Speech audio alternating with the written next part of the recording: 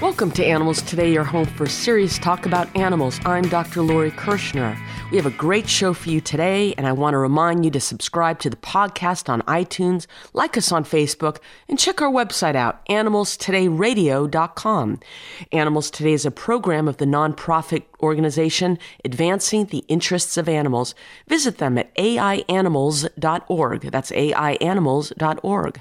So one of the guys who released 2,000 minks from a farm in Illinois in 2013 just received his sentence.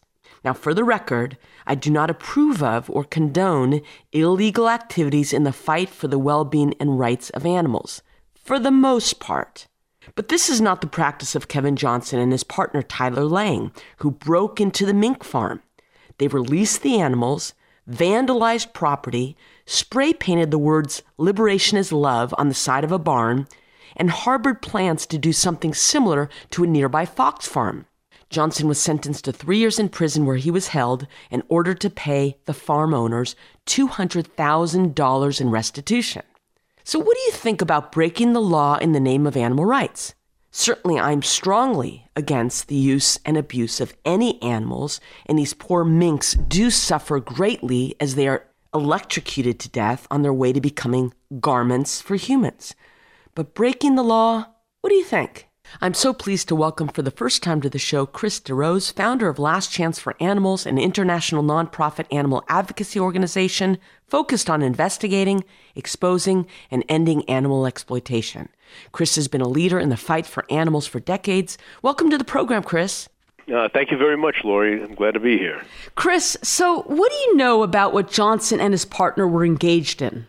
Well, I mean, just what I read. It's a liberation of a mink farm. And these mink farms, as most people know, and as you brought out, are horrendous. What these animals go through, and then they're anally electrocuted or they're suffocated to death, and their necks are broken while they're conscious. It's a really deplorable thing. Now, the one thing I disagree with is, okay, as far as doing something legally, it would be, breaking into someone's home is illegal. But if you hear a child in there screaming and yelling, and maybe the house is on fire or something like that of that nature, you're going to go in there and you're going to try to rescue that child or person inside that home. Right. So you're breaking the law, but what law is more important? Is the law of saving this person's life, or is the law of kicking a door in more important? Good point. So some things may be illegal. To me, it depends on how they're done. I do understand that some of these minks died. Yes, they died. Out of 2,000 minks, I think 400 or so were run over by cars or what have you. But you know what? That's 1,600 minks that are not dead. If they were not liberated, that would be 2,000 dead. All of them would be dead. And I would rather see an animal have 5 minutes of freedom running in the woods, the grass, and what have you, than to spend whatever remaining weeks, months of their lives in a small, tiny cage going insane, only to be executed and have their necks broken or suffocated to death or anally electrocuted. So that's my point on it. Sometimes some laws need to be broken, and I'm not advocating going out and committing crimes. But if it's done in a way where you're saving a life or lives, I certainly endorse it. And that law, there's a law more important than the law in the books.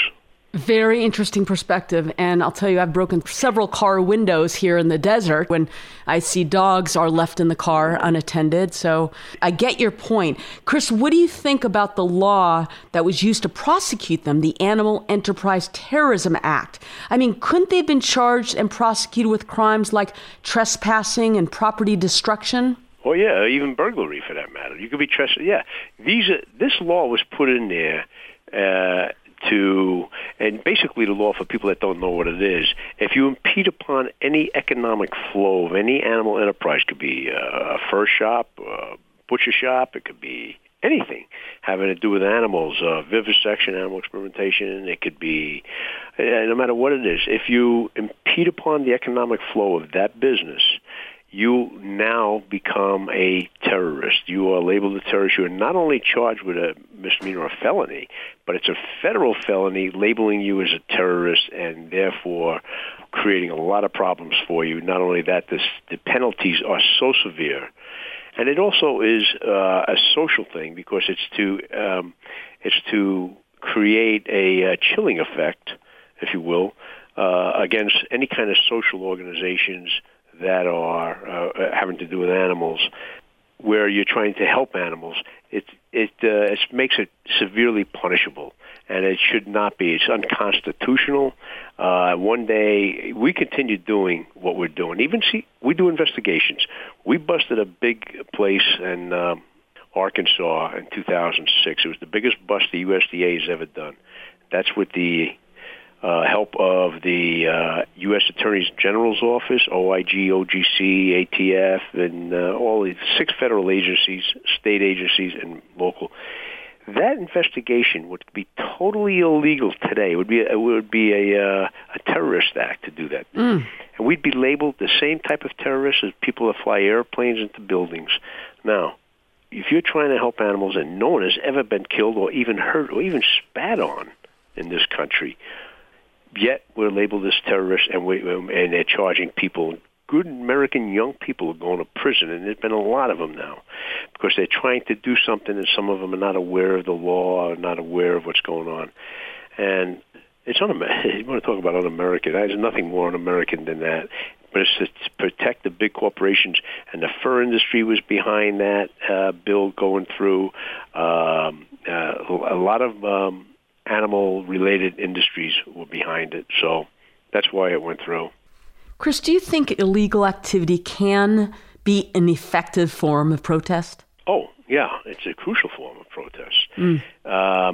I always take it a step further, Lori, because we've done direct action, civil disobedience, and those can result in hunger strikes. I've opted to. I've done time in the L.A. County Prison, which is the toughest prison in the United States, and I've done time in there 4 times, and I've done a 90-day stint in solitary confinement. And I was up there with Eric Menendez, the Menendez brothers. I did 45 days in a hole, which I was in there with Richie Ramirez, the Night Stalker, a serial killer, prolific serial killer in Los Angeles. And this is where they put us to try to break us. But all it did is make us fight even harder. Dr. Stewart and myself, we went on a hunger strike while we were in there. One time I did 23 days, another time I did 22 days. He went on to do over 30 days. I was really concerned about him at that point. But yes, legal stuff, absolutely. There's rooms for the whole spectrum, but there is no room for harming anybody. Can you give us a couple examples of something you've done in the past that you ended up in jail for? Well, yeah, we at UCLA we broke into a laboratory in broad daylight with a TV camera crew, because to prove that what was going on inside the cat vivarium there was it was horrendous, and we were able to get in there and show the whole world. CNN covered it and went all around the world and showed what went on inside this facility, the cat vivarium at the Brain Research Institute at UCLA, and it was very powerful, very powerful. So we hurt them so much that's where we got the 90-day sentence in solitary. And then another time we broke in, we took over the chancellor's office to bring attention to the issue of what's going on in the South Campus, and that was a 45-day sentence. And then another time, one of the first ones, we took over Dean Shine's office. He's the head of all research at the facility there. And all peacefully done, all done along the lines of Gandhi, Thoreau, Martin Luther King. And that's how I modeled it all after. Chris, going back to this mink case, do you think guys like Johnson and Lang are working independently, or are they supported by some underground group?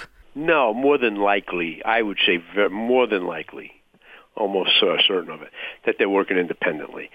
Their conscience, they've probably seen some of what goes on at the mink farms, and they wanted to do something. It's sad and a shame that, again, as I said before, the 2 young people that want to do something good are now going to be penalized severely and will be labeled. they will be labeled the rest of their life as terrorists. You know, and the punishment is so severe with these young people that it ruins their lives. Their lives are over. I mean, I know so many of them now that it's totally destroyed their lives. It's destroyed their mental, emotional outlook on everything. And like I said, I've known so many people that have gone to federal prisons for setting up websites exposing people were head of different facilities or something like that. They go into federal prison, young people between 21 and 28 years old. And if you ever looked at them, they're the least terrorist-looking type of people you've ever seen in your life. I don't want to say they're kind of almost like nerdy-looking, you know. They're just really young, innocent people that will just want to see something done to help animals or make this planet a little better place to live in. I want to know if there's any final thoughts.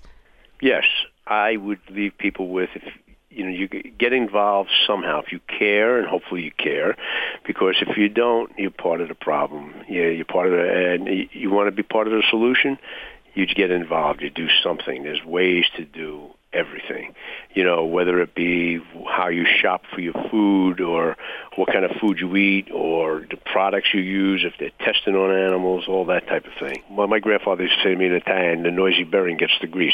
You got to make a lot of noise in order to draw attention to an issue. So do something about it. Be a part of the solution, not the problem. That's great. Founder of Last Chance for Animals, Chris DeRose. What's the website? lcanimal.org. www.lcanimal.org. Thanks, Chris. Thank you, Lori. You're listening to Animals Today Radio, your home for serious talk about animals. Now, in its 8th year, Animals Today covers all animal-related topics and issues worldwide, with an emphasis on animal welfare. Animals Today is a project of the nonprofit animal welfare organization Advancing the Interests of Animals. Its mission is to improve the lives of animals and to encourage increased compassion and respect for all living beings. Check them out at aianimals.org. That's aianimals.org. Your donation to Advancing the Interests of Animals will support the ongoing production of Animals Today. Just visit aianimals.org and click Support Us. And thanks for listening. For the past quarter century, International Society for Animal Rights has fought the battle against dog and cat overpopulation. Its programs include reducing income taxes by allowing a deduction for spay and neuter expenses, preventing animals adopted from shelters from reproducing, and requiring the mandatory identification of dogs and cats to prevent dumping the unwanted. For a list of all ISAR overpopulation programs, please see their website at www.isaronline.org. Hello, I'm Linda Gray, and I lost my mother and a dear friend to Alzheimer's disease. Nearly 2/3 of the 5.5 million Americans suffering from Alzheimer's are women. Join the fight to help find treatments and cures for Alzheimer's faster by registering at brainhealthregistry.org. We collect vital research information online for free. Please do your part. I'm doing mine. brainhealthregistry.org. Tax season is here. Many of us are wondering how we can maximize our tax refund and get it faster. Jackson Hewitt CEO David Prokupek shares a few tips on how to make the most of your tax refund this year. At Jackson Hewitt, we're serving hardworking Americans, making tax season less taxing. And this year, you can have your federal refund loaded onto an American Express Serve account. When you do, you can get your refund up to 2 days faster than an IRS direct deposit. We're going to let folks pop into Walmart and pick up the refund for under $10. It's really a great deal. One of the ways to maximize your refund this year at Jackson Hewitt. Are there any other benefits for getting refunds on the card? This American Express Serve card helps you avoid high check cashing fees. You also get $50 on American Express Serve card the same day you complete your taxes with us. It's our way of saying thank you. But the best way to get the biggest refund, for which most Americans is the biggest paycheck of the year, is to talk to a tax professional and make sure you get it right. For more information, visit jacksonhewitt.com. This is Rick Ossick, president of Famous Footwear. Our company is working together with the March of Dimes through March for Babies to raise money and awareness about the serious problem of premature birth in the U.S. As a business leader, I know that babies born very sick or too soon cost businesses billions of dollars each year, in addition to the emotional stress on employees and their families. That's why Famous Footwear is committed to raising funds to improve the health of moms and babies everywhere. Won't you please join us in the March for Babies? Start a team today at marchforbabies.org.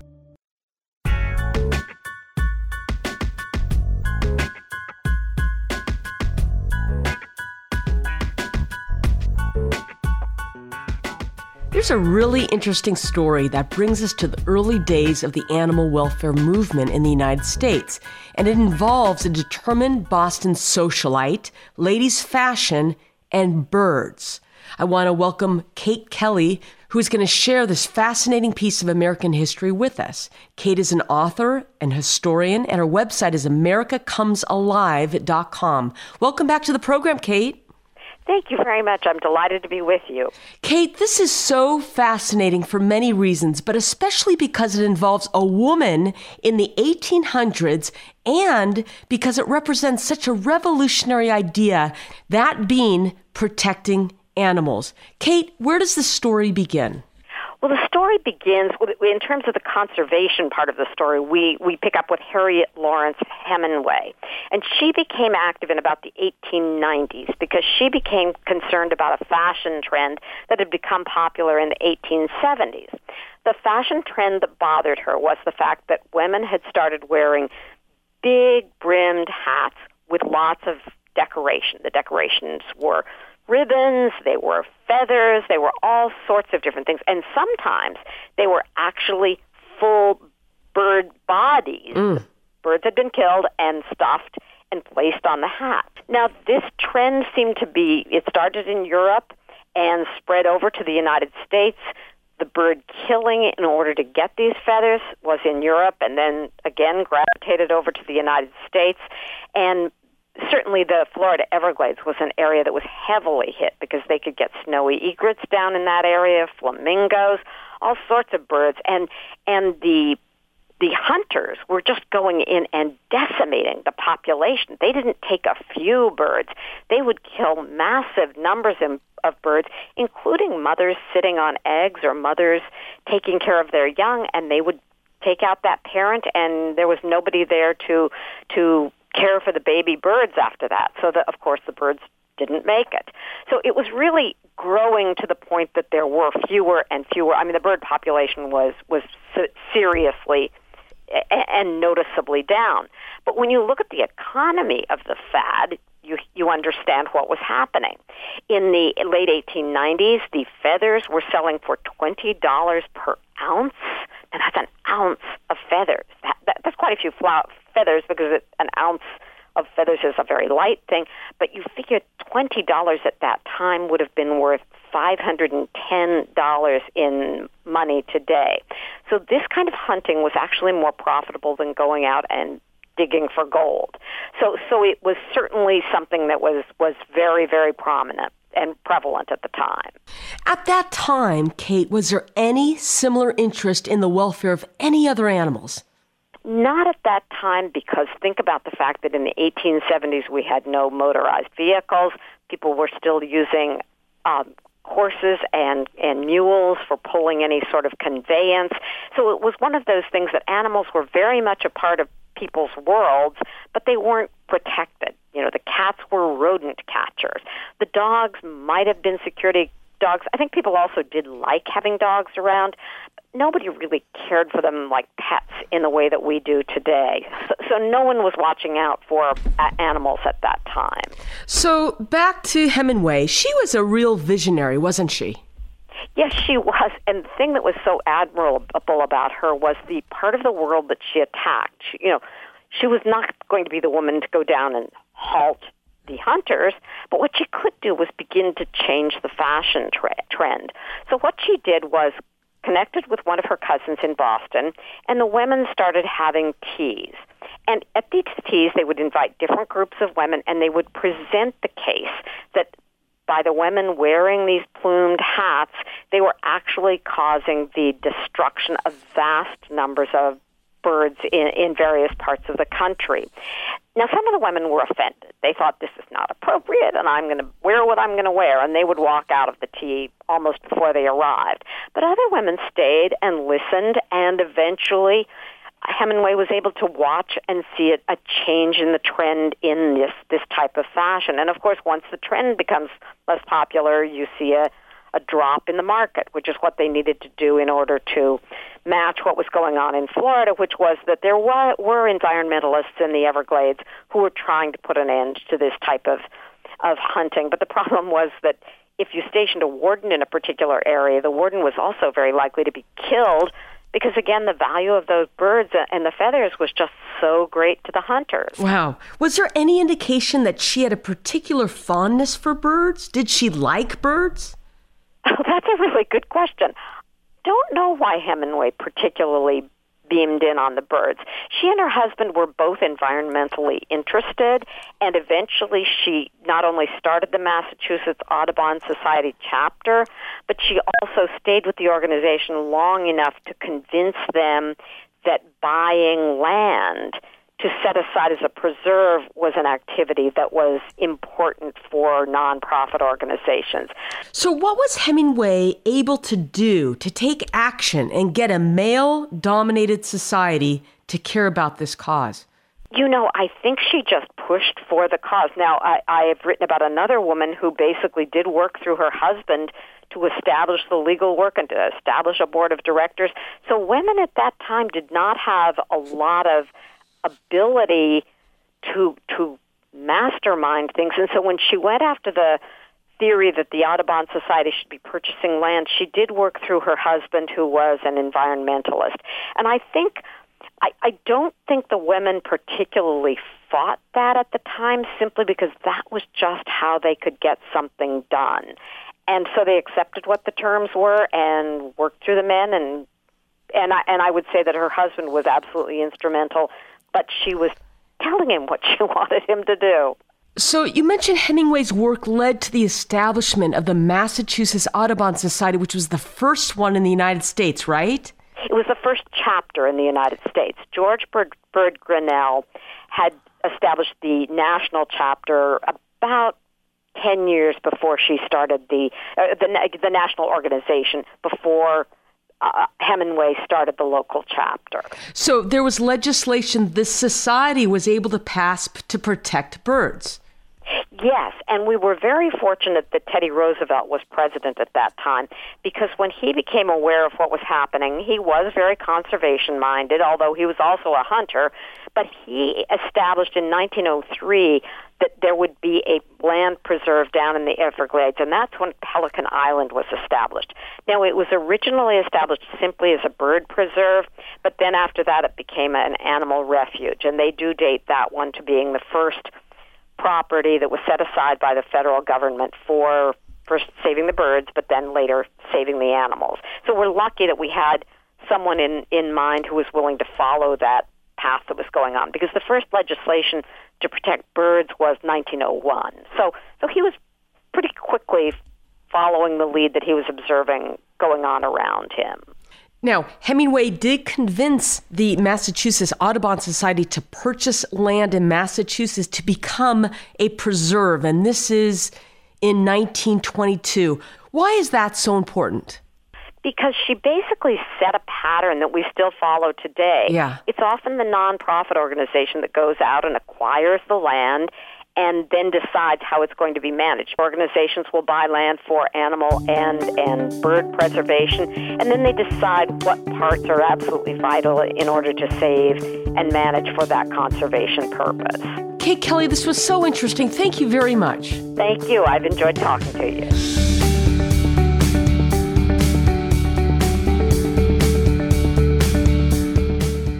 Rita, you look upset. I am, and I'm not sure what to do. My neighbor's dog is tied up outside. He looks very skinny and sick, and I never see food or clean water given to him. You need to report this right away. What do you mean? Well, you should call Animal Services or the police and tell them about the abused and neglected dog. They can help to make sure the dog is properly taken care of. Okay, I can't stand to watch him suffer anymore. What's the number? Even though most of us take good care of our pets, not everyone treats dogs and cats with the care and compassion they need to be safe and healthy. If you see that a dog or cat is not being treated properly, report it to Animal Services or the police right away. Pets need food and clean water and protection from extreme weather. You can make the difference, and you don't have to give your name. Help stop pet abuse and neglect. Be their voice. Make the call. This message is brought to you by Advancing the Interests of Animals. Visit them at aianimals.org. That's aianimals.org. There is no getting around it. The great outdoors isn't so great for your cat. From speeding cars to toxic lawn chemicals, coyotes to cruel humans, cats are no match to the dangers of today's world. The good news is, animal behavior experts say cats don't need to go outside to be happy. Your family will be happier and healthier too, without the ticks, fleas, diseases, and the dead critters the outdoor cats bring their owners. And you will never have to explain to a crying child who or what hurt her pet or why he hasn't come home. Cats can enjoy a happy and safe life indoors. The key is to provide attention, exercise, and a stimulating environment. Play with your cat. It's fun for both of you. You can hide toys around the house too. Just make sure there can be no detachable parts that can be swallowed. You can protect your cat from becoming a tragic statistic. Tomorrow may be too late. This message is brought to you by Advancing the Interests of Animals. Visit them at www.aianimals.org. That's aianimals.org.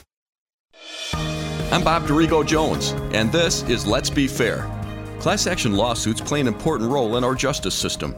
They can make it easier for large groups of people who have been injured or harmed to obtain justice by sharing legal representation. However, a petition filed recently with the U.S. Supreme Court reveals that an alarming number of class action lawsuits are enriching the lawyers while their clients get almost nothing.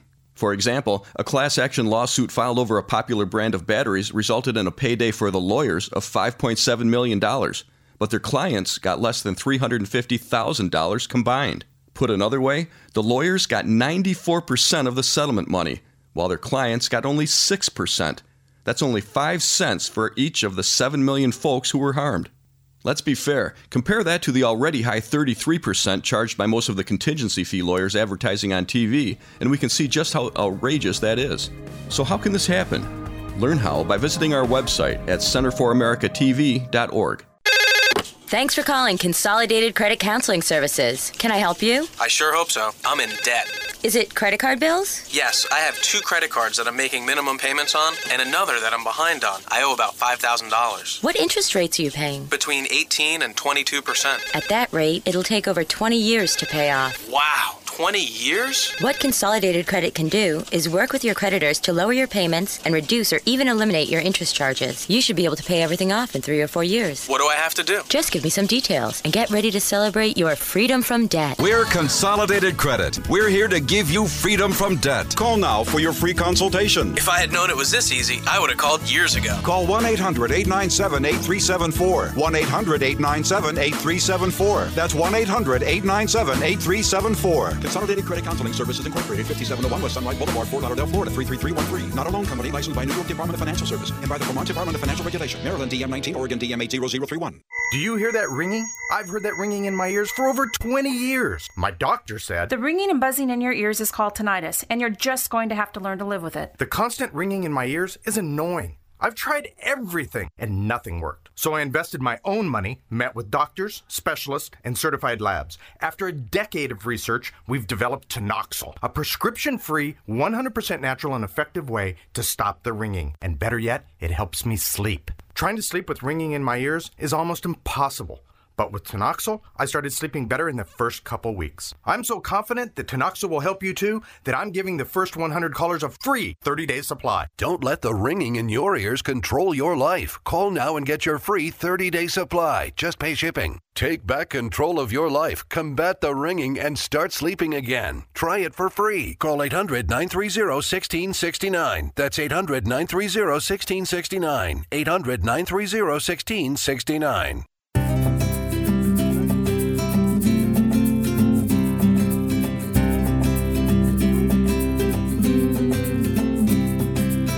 Welcome back to Animals Today. You know, believe it or not, there are still many, many roadside zoos around the country. These are usually small, unaccredited, typically family-run operations. They're uniformly underfunded, and they're never a good place for the animals. And yes, they're still all around. In Iowa, there is one called Cricket Hollow Zoo, which has received many citations in the past, and the animals there are suffering. Our friends at the Animal Legal Defense Fund have recently scored a big victory using the Endangered Species Act. And here to tell us about that is Stephanie Wilson, Litigation Fellow, Animal Legal Defense Fund. Hi, Stephanie. Hi. Thank you. Thank you for having me.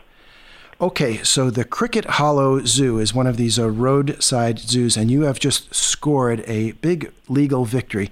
What is this zoo and what's going on? Yeah, that's correct. This is a case that started almost 3 years ago. This zoo is a facility that's run by two individuals, a husband and a wife, and it's just the two of them. And in addition to the husband, Mr. Selner, working a full-time job outside, and the two of them running a dairy farm as well, they were solely responsible for the care and maintenance of anywhere from 300 to 350 animals at this zoo. So needless to say, the care that they were providing the animals was grossly inadequate, and this was repeatedly documented by USDA inspection reports and citations, as well as visitors to the zoo, and in particular the 5 visitors who brought the zoo to our attention and who served as plaintiffs with us in this lawsuit. Yeah. And why can't the USDA, I mean, I read in some of the background material the USDA has fined them, and you've mentioned that they've cited them. They don't apparently have the authority just to say, okay, we are going to act and shut you down or take out these animals.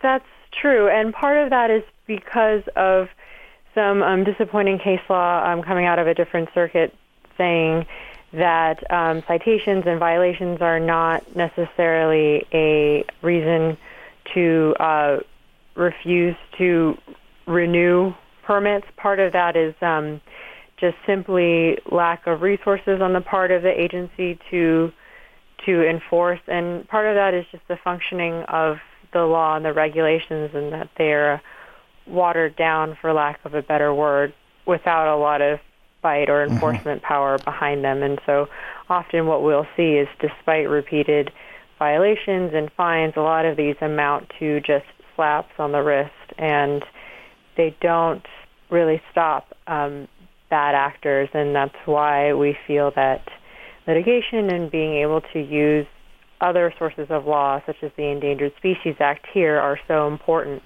in getting animals out of facilities such as this one.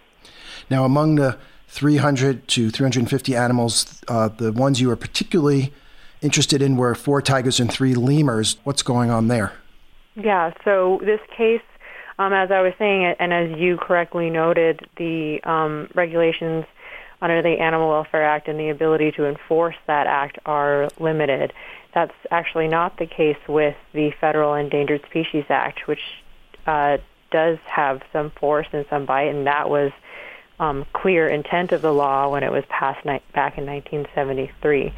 So as the name would suggest, it does only apply to species that are listed under the Endangered Species Act, and so that's why we focus here on the species that Pam and Tom Selner had in their facility, which was the lemurs and the tigers. And indeed, originally we had wanted to include wolves and lions in the lawsuit as well. However, the judge ruled that the wolves, because the Selners claimed that the wolves were hybrids, that they were not covered by the Endangered Species Act. And actually, at the time that we filed the lawsuit, the Fish and Wildlife Service had not yet decided whether to list lions under the Endangered Species Act. So we were not able to include them in the lawsuit. But since then, lions have now become listed, and we do intend to ask the Cricket Hollow Zoo to voluntarily release the lions, who are in much of the same conditions as we found the tigers and the other animals in. And if they do not do that, we're fully prepared to litigate to free the lions from the zoo as well under the Endangered Species Act. And briefly describe how these animals are living. Well, I think much of it is detailed explicitly in the 73-page order, but I think the most striking thing is that these animals were living constantly in their own filth. Repeatedly, we saw that cages and other facilities were filled with excrement and animal waste that wasn't cleaned up. And to the extent that it was cleaned up, it was often just piled up onto the side of the cage. Mm-hmm. There was rotting food, which attracted vermin and insects. Flies were a major problem. A lot of the USDA inspection reports noted rodent feces in a lot of the facilities and also the food preparation areas. Gee. On top of that, the animals, and particularly the lemurs, were kept in social isolation. Lemurs are highly social and intelligent animals. In the wild, they live in groups of 8 to 20 or more individuals, and they have very complex social structures. The lemurs here were housed essentially in isolation and in very bare facilities without much enrichment. Yes. When it comes to the tigers, the enrichment that they got, and you can't see I'm making quotes around the word enrichment here, that they got were bowling balls in their cages. Oh, boy. These are just simply inadequate, and they're frankly they're torturous to these animals to be in these types of situations. That, especially for the lemurs, was well established in our case through the testimony of an expert witness who talked about the intelligence of these animals and how keeping them in isolation itself was a violation of the Endangered Species Act because it disrupted their normal behavioral patterns, which is folded into the definition of harassment of an animal under the statute. And this has really great implications for some of our other cases, such as Lucky the elephant, who's kept in isolation, and Candy the chimpanzee, who's kept in isolation as well. Okay, so you've won this suit. What's going to happen to these animals? So that's a very good question. Unfortunately, the judge's order itself simply states that the defendants must remove the animals and place them in a USDA-inspected facility that's able to meet their needs. We feel that's a sort of a vague order, as this case obviously demonstrates, and as you've touched upon, transfer to a facility that's licensed by the USDA is a thin requirement because many of these facilities actually do not meet the needs of these species, yet are licensed and inspected by the USDA. We wish that we had gotten into the order the ability to choose the place where these animals could go. We have been working for many months to secure placement for these animals in sanctuaries, and we have commitments from sanctuaries. So we will definitely be reaching out to the defendants and to try to make the best accommodations as possible.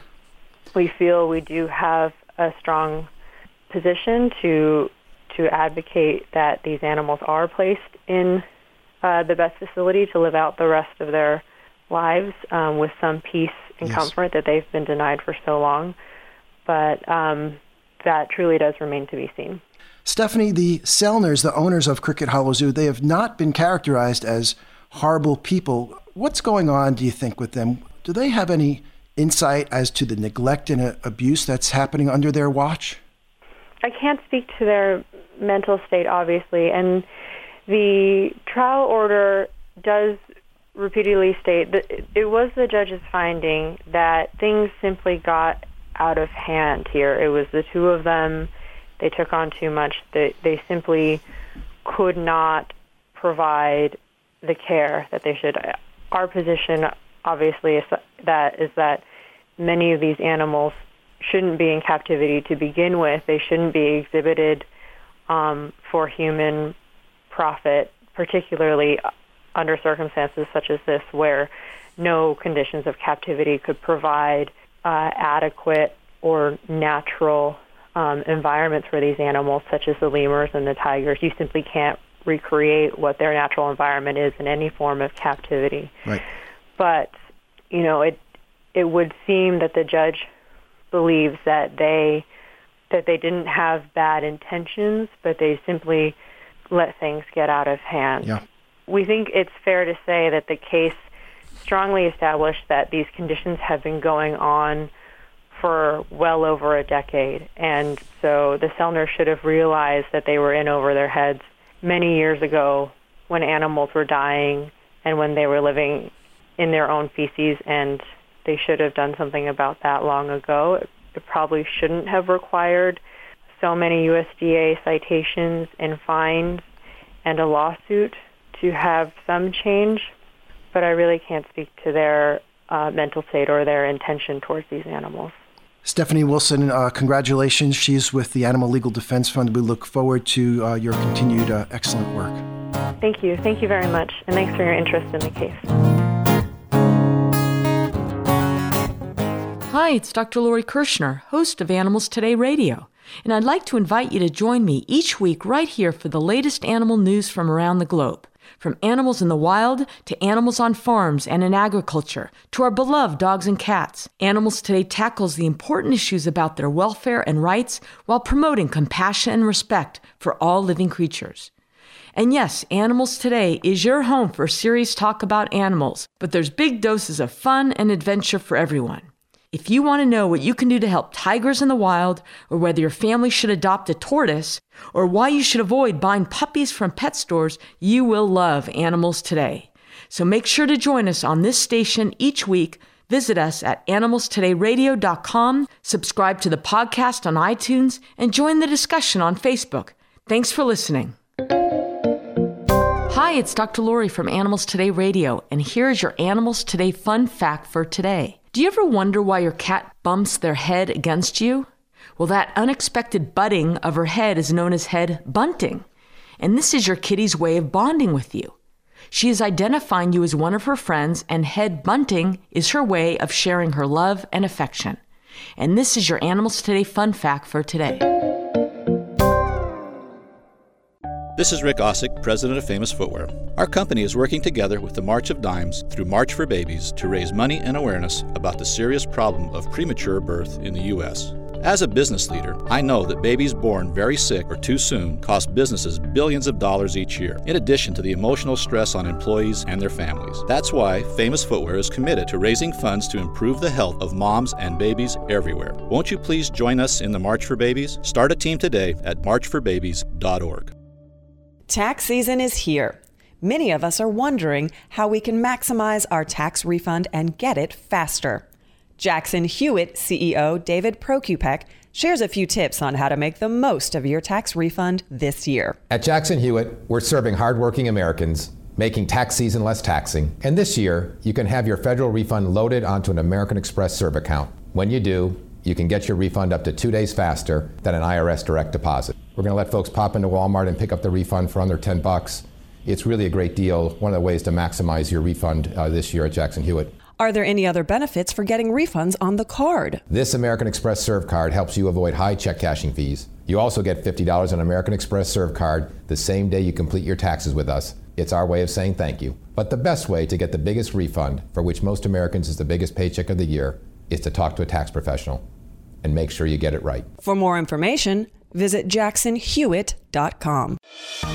I'm Bob Dorigo Jones, and this is Let's Be Fair. A monkey and animal rights organization and a primatologist walk into a federal court to sue for infringement of the monkey's claimed copyright. Sounds like a joke, right? But it's actually a line from a real court document filed by a lawyer for a photographer who was sued last year by the group People for the Ethical Treatment of Animals. To make a long story short, a monkey in Indonesia took a picture of himself using a camera that a nature photographer had left unattended. It was hilarious, and the monkey's selfie went viral. Unfortunately, that's when the real monkey business started, and PETA sued the photographer. It claimed that the monkey, not him, should get any money generated by the photo. Let's be fair. I know our legal system sometimes seems like it's gone bananas, but I'm happy to say that a federal judge has just issued a tentative ruling upholding common sense. He says that a monkey can't own a copyright. PETA, however, pledges to keep fighting. Learn more. Visit our website at centerforamericatv.org. Hello, I'm Linda Gray, and I lost my mother and a dear friend to Alzheimer's disease. Nearly 2/3 of the 5.5 million Americans suffering from Alzheimer's are women. Join the fight to help find treatments and cures for Alzheimer's faster by registering at brainhealthregistry.org. We collect vital research information online for free. Please do your part. I'm doing mine. brainhealthregistry.org.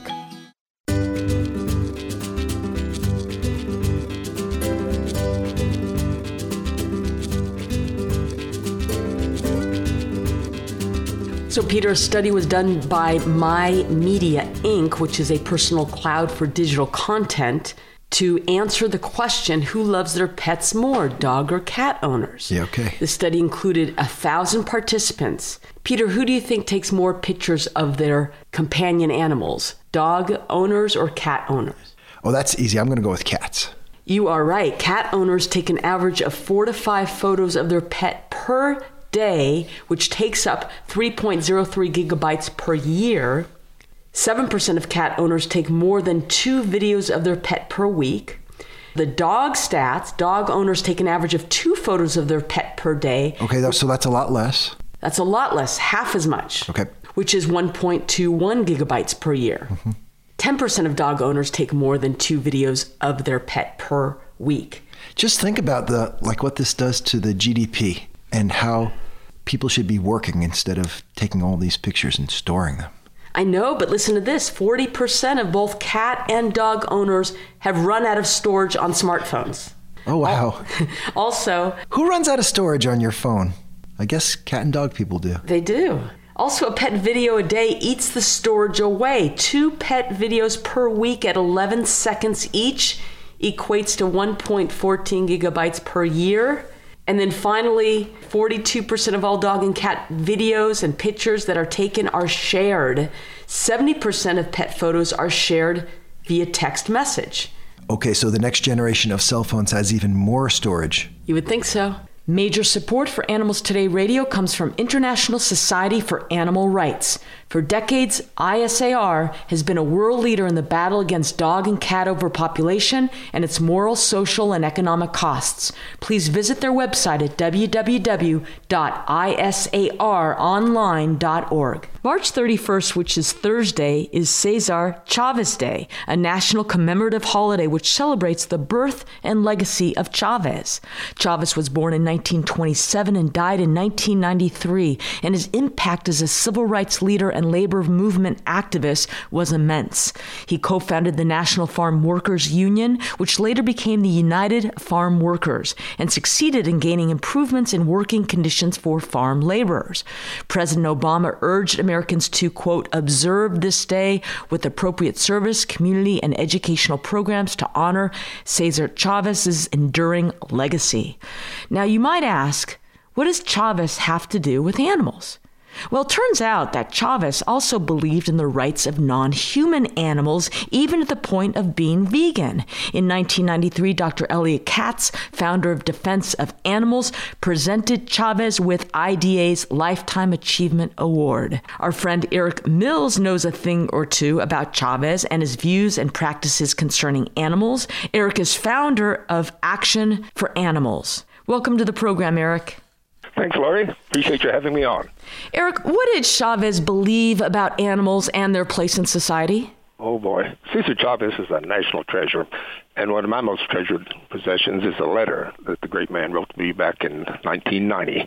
I'd written to him about my work on rodeos and charreadas, the Mexican rodeo issues, and asking him for a support letter.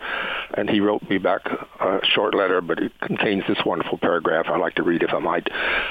Excerpted, kindness and compassion towards all living things is a mark of a civilized society. Conversely, cruelty, whether directed against human beings or against animals, is not the exclusive province of any one culture or community of people. Racism, economic deprival, dogfighting, cockfighting, bullfighting, and rodeos are cut from the same fabric, violence. Only when we've become nonviolent towards all life will we have learned to live well ourselves. That's pretty extraordinary, I think. It sure is. I don't know if most folks know, but Mr. Chavez was a disciple of Gandhi and his philosophy of nonviolence, and it carried over into society at large. I had the great good pleasure of meeting Mr. Chavez a couple times, marched with him in San Francisco once, and he told me at the time, this was probably late 80s, that he himself was a vegetarian, had been so for a long time, and not for health reasons, but for ethical reasons, as was, he said, his, I think, 87-year-old mother at the time. Nobody knows this, and I think his followers need to be aware of that and put it into practice.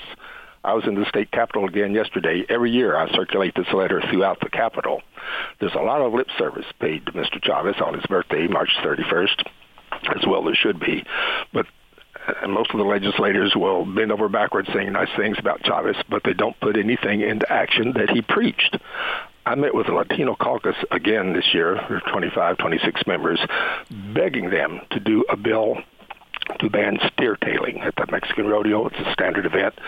I got photos and video footage of tails being ripped off and horses getting their legs broken when the steers run the wrong way. And I think it's really important that we have a Latino author to carry the legislation so that it won't be seen as a racist attack upon Mexican culture and tradition, which, of course, it would be probably either way. None of the Latino legislators will touch it. They're all very sympathetic, but they say they can't do it because it's only Mexican Americans who do this.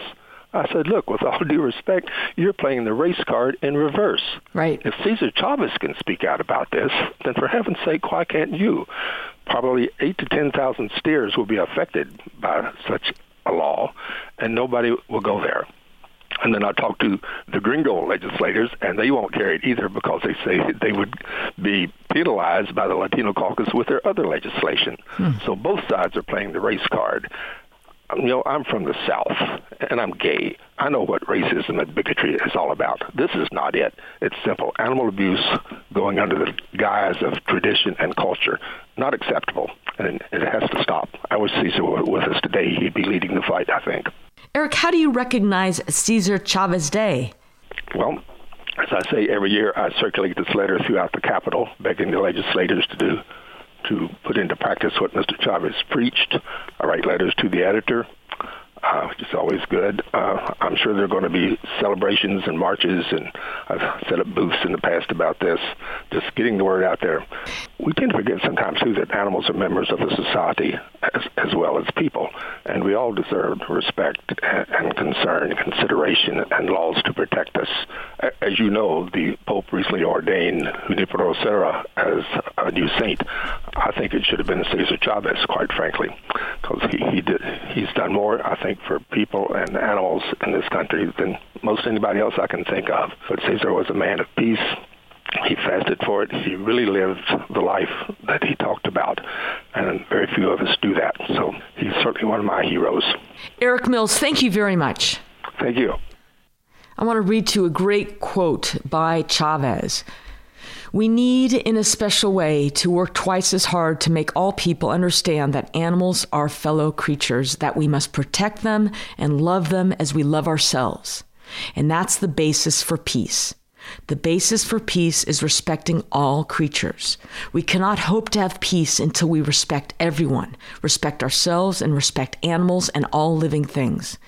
We know we cannot defend and be kind to animals until we stop exploiting them in the name of science, exploiting animals in the name of sport, exploiting animals in the name of fashion, and yes, exploiting animals in the name of food. Thursday, March 31st, Cesar Chavez Day, a national commemorative holiday which celebrates the birth and legacy of Cesar Chavez. And thank you for tuning in to Animals Today. This is Dr. Lori Kirshner, encouraging you to nurture your love and compassion for the only other beings sharing our planet, the animals.